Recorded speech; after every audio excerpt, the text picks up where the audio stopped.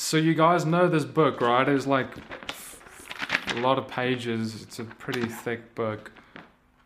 Oh, it's a Bible. And it's actually interesting because there's actually 31,000 verses in this book. It's a lot of stuff in there. But see, if I were to go and open in one page on this book and I just read, does not nature itself teach you that if a man has long hair, it is a shame, a disrespect to him? Oh, well, I guess, okay, well, guys, I mean, this is what the Bible says, right? So I just need to, get my hair, No, so my point is that happens all the time. Where we take one verse out of 31,000 verses in the Bible and we build a theology all around it. We go and we post one verse on Facebook, one verse on our pulpits we read, and one verse here and there. And we can use any verse. There's 31,000 guys. I can use any one of those verses to say anything I like if I just say anything before and after that I wanted to say. You see, it's so easy to make it do that. And, if you were to take my words in that way and speak and say, oh, Petey said there's one line, and you take that and you put it on the front page of a newspaper and you say, this is what Petey said, people are going to freak out. It can be totally different from what I said, but people are going to believe it. And that's how newspapers make money and make their businesses, because they take the one heading, 5 or 6 or 7 words that someone said that sounds so crazy without the context, and then they twist it to say what they wanted to say. And that's exactly what we've done with this very verse I'm about to read to you. You see, does not nature itself teach you that if a man has long hair, it is a shame to him? Those words spoken by Paul. So let's look at the scriptures in context this time. And we're going to see what Paul is really saying about this. Is he really talking about hairstyles here, and is that his point, or is there something completely different that we may be missing? I want you to understand that Paul was unable to teach anything in addition to what the law of God already said. He could also not take away from it. Deuteronomy 4 verse 2 says that we cannot add or take away from the law of God. So therefore, Paul must be careful. He cannot ever take away. He can never add to the law of God, just like today, just like even Yeshua, just like Jesus. He could not add. He could not take away from the law. If Jesus himself did that, he will be in transgression of his Father's law. And that means he would have sin on him, not be able to die for me and you, and that's it. Because we know that sin is a transgression of the law. 1 John 3 verse 4 says that. So Yeshua, Paul, etc., all of them, they must have been keeping the law. They may not add to, they may not take away from it. Now let's look at what the law says, and then in light of that, we're going to understand what Paul is really trying to tell us. So first I want to look at some examples for us in the Old Testament around hairstyles. What was God's perception about long hair on men? So in Judges 13, we have our first example, and that is Samson. Now all of you, I'm sure you know the story of God, how he mightily used Samson to destroy the Philistines. But see, God did something interesting, because Samson was simply following the law of God in his hairstyle. If you remember, Samson's mother was visited by the angel of God, and the angel told him, let a razor not touch his head. So we saw in Judges 13 verse 5, for look, you're conceiving and bearing a son, and let no razor come upon his head. For the youth is a Nazarite to God from the womb on, and he shall begin to save Israel out of the hand of the Philistines. You see, it's interesting, because if God was against men having long hair, why would he actually command Samson to never cut his hair? And if you remember correctly, Samson actually cutting his hair was the very thing that caused him to grow weak and be captured by the Philistines in the first place. But why was Samson doing this? What was the instruction that he was following? In Numbers, we read about this commandment. All the days of the vow of his separation, a razor does not come upon his head, until the days are completed for which he does separate himself to Yahweh. He is set apart. He shall let the locks of his hair of his head grow long. So this is the Nazirite vow. It's a vow that anyone could take if they so please. And the part of this vow was that they are not allowed to shave, or a razor not even allowed to touch their head. So clearly, God was not offended by men having long hair if he instructed it in the Nazirite vow as a way to set yourself apart. Set apart means holy, by the way. So God can't be like, I don't like men with long hair, if he is actually instructing it. And this is where it gets interesting, because Paul said something really interesting right before in the first verse of that chapter of talking about long hair. 1 Corinthians 11 verse 1, Paul says, become imitators of me as I am of Messiah. So Paul is saying, guys, okay, what I'm about to tell you, like if you guys are confused, just kind of look at what I'm doing, because if you look at what I'm doing, you'll be fine, because I only imitate what Messiah does, what Yeshua does. And of course, now what did Paul do? I want to submit that Paul even had long hair at some point, because Paul himself also did the Nazirite vow. So we read this in Acts 21 verse 23. So do this, what we say to you. We have 4 men who have taken a vow. Take them and be cleansed with them, and pay their expenses so that they shave their heads. And all shall know that they have been informed about you is not so, that you yourself also walk orderly, keeping the Torah. So in Acts 21, they're actually telling Paul, we want you to demonstrate to all these people that you do keep the Torah, you keep the law of God, you're not disobedient.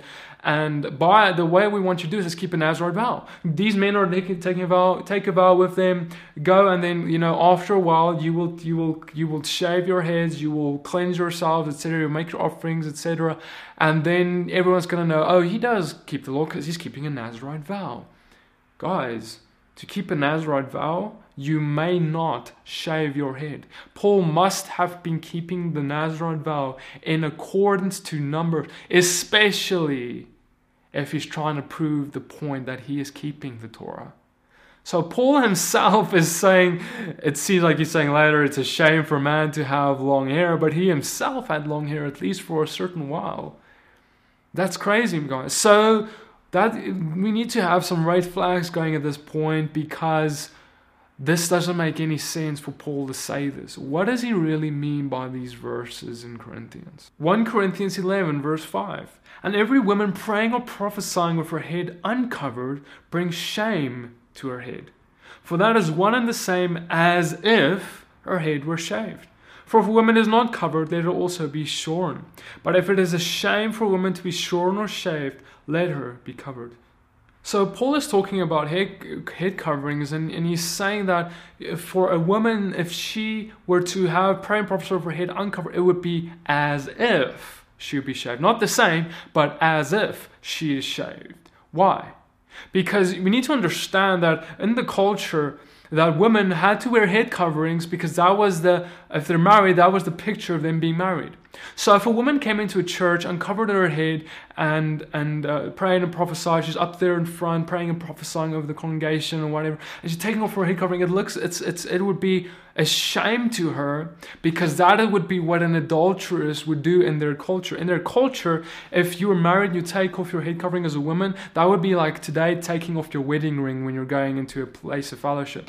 You've got the wrong intention usually. Or there's some other motivation where you're saying, I don't want to be part of my husband, I don't respect the covering of my husband, I don't submit to my husband, etc. There's all these connotations that were connected with a woman taking off her head covering in the culture, and therefore it would be a shame to her. Now, why a shame?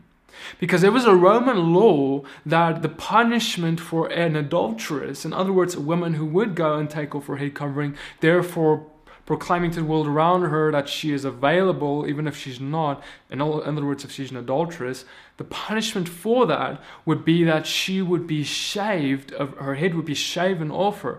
And so if a woman was walking in the Roman culture without any hair, everyone would recognize that, oh, she does not have hair because she's been punished for the act of adultery. So that is why it is a shame for her to have her head shaven. And Paul is he's writing this letter to a congregation. They understand this. This is why he is saying it. He's writing in a way that they would understand. He's saying, guys, it would be as if she is shaved, because everyone knows that would be a shame. So first off, Paul in 1 Corinthians 11 is directly speaking to Roman culture, or the culture of the church, the people in the time of the people he was writing to. In 1 Corinthians 11 verse 4, we read that every man praying or prophesying, having his head covered, brings shame to his head. And so Paul here is talking about if a woman, when she must have her head covered when she prays or prophesies, because that would bring honor to her head, that would bring honor to her husband. That's the picture of her submitting to her husband. But a man opposite, he should not cover his head. He should have his head uncovered, because if he covers his head, that would be a shame to his head, which is God. If you want to understand more around head coverage, I encourage you to watch my series of Women in Ministry, where I in detail talk about head coverings. A man cannot cover his head because his head is Messiah. His head is God. And if he covers his head, that would be like saying, there is someone else. I am God. I have got someone, some person, or something else that covers me instead of God. And that's why we bring dishonor to his head, which is God. And so then Paul goes on and he says that does not nature itself teach you that if a man has long hair, it is a shame to him, and if a woman has long hair, it is an esteem to her, because the long hair has been given to her over against the veil. Again, if a woman had long hair, she would be identified as being a modest woman, but if she had short hair or shaved hair, she would be considered an adulteress, because that would have been the capital punishment for an adulteress in Roman culture. So similarly, just because that's how a woman is ashamed in the culture, it's the same for a man.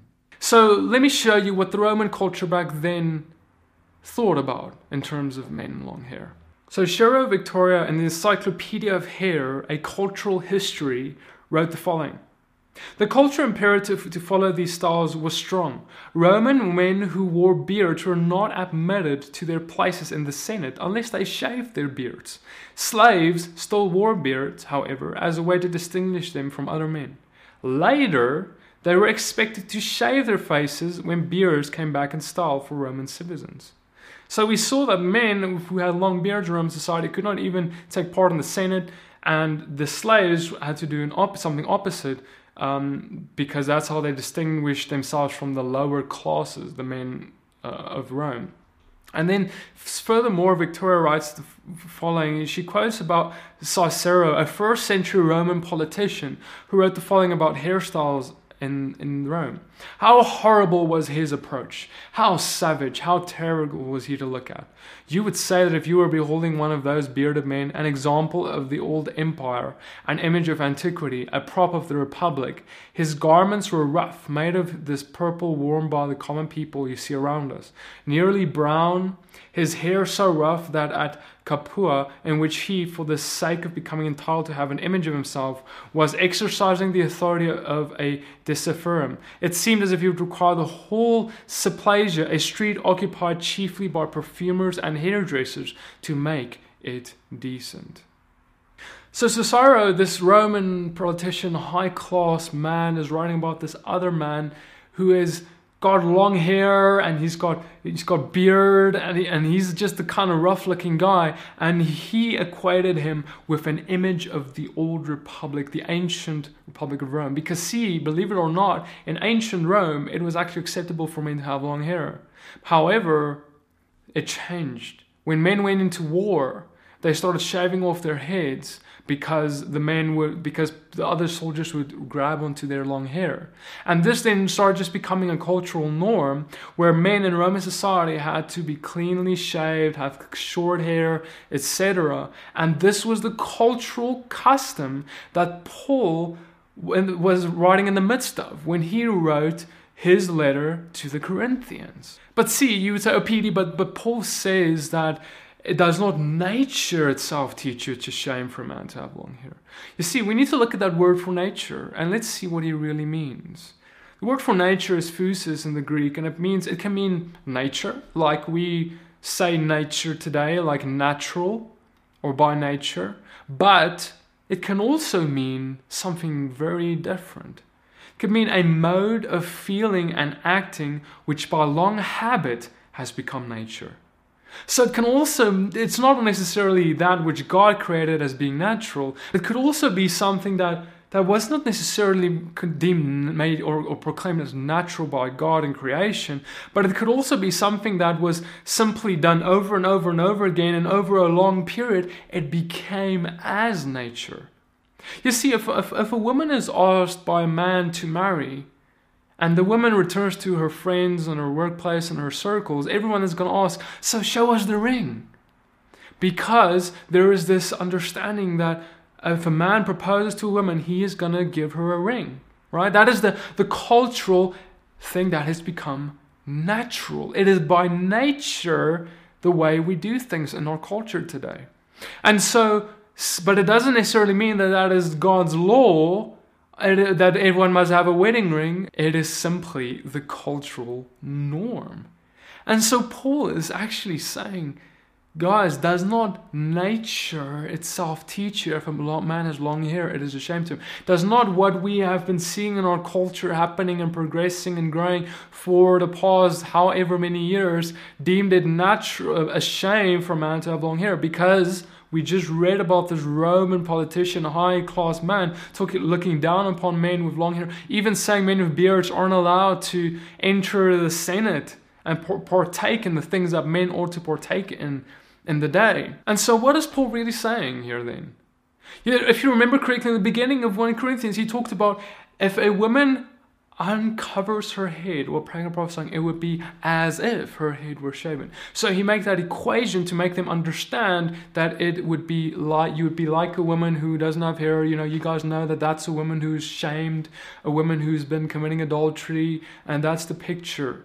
And similarly, he's saying if a man covers his head now when praying and prophesying, it would be as if he had long hair, which is a shame too. We must understand that the Roman culture was very much on appearance. You were what you wore. A woman's clothing, a man's clothing, a man's hairstyle, a man's appearance, it was everything to them. It showed you your class, where you were a slave, a free man, etc. Whatever you were was deemed by what you were. We just read also about these slaves who had beards, and that's how they were distinguished from the higher class of man. And so this is why Paul is speaking in these terms to these people in the church who are very much a part of Roman society. So he's trying to make them understand, you guys know that by appearance, we judge very strictly in terms of by appearance. And so you need to understand that if you do not cover yourself, or if you uncover yourself, it would be a shame in the same manner of how people would be shamed by their appearance in our society. Cultural trends come and go, and different societies, different countries have different cultural trends, and it changes over the years. I just mentioned about how ancient Rome had long hair. We had then the Roman Empire, where it was back to short hair for men. Then we got the Dark Ages in Europe, where it was long hair was very much accepted. We have today, where long hair has also been accepted by most.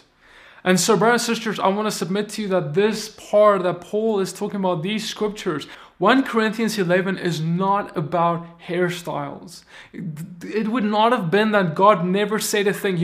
God would command people to do Nazirite vows to make sure they don't cut their hair. He would do all these things that are on contrary. Now suddenly Paul comes out of nowhere and he's like, oh guys, by the way, guys, you're not allowed to have long hair ever. That's like the commandment of God. If Paul did that, he would be coming out of nowhere with such a commandment. He would be adding to the law of God, and he would actually be a false prophet according to Deuteronomy 4 verse 2. And so we know that Paul is not a false prophet. He's not adding to the law. He's only trying to make a point in terms of coverings. And so if you want to understand what he really meant in terms of what he really talked about in 1 Corinthians 11 in terms of the head coverings, I encourage you to watch my series Women in Ministry, where I in detail dig into the Roman culture, the head coverings, what it represented, and what Paul really meant in this chapter. So guys, can we please stop with the comments on men with long hair? It is not necessary for us to push our likes and dislikes, just like that Roman high-class man who thought of himself as someone qualified to do such a thing, to throw our likes and dislikes on someone's appearance on them and use God's word to try and make them feel guilty, or use God's word to make them feel like God doesn't love or God doesn't accept, or because God never commented on how a man's hair ought to be. The only thing that stands is that a man ought to not dress like a woman, and a woman ought to not dress like a man. We are to dress in our gender. But if a man dresses in a way that everyone can see this is a man, there is no problem. Alright guys, I hope this encouragement blessed you. May God bless you and keep you, shine His face upon you, lift up His countenance upon you, and I'll see you guys in the next video. If this teaching blessed you, I encourage you to become a patron of this ministry to help me to make more of these videos for the body of Christ. Subscribe to this YouTube channel and like this video, and I'll see you guys in the next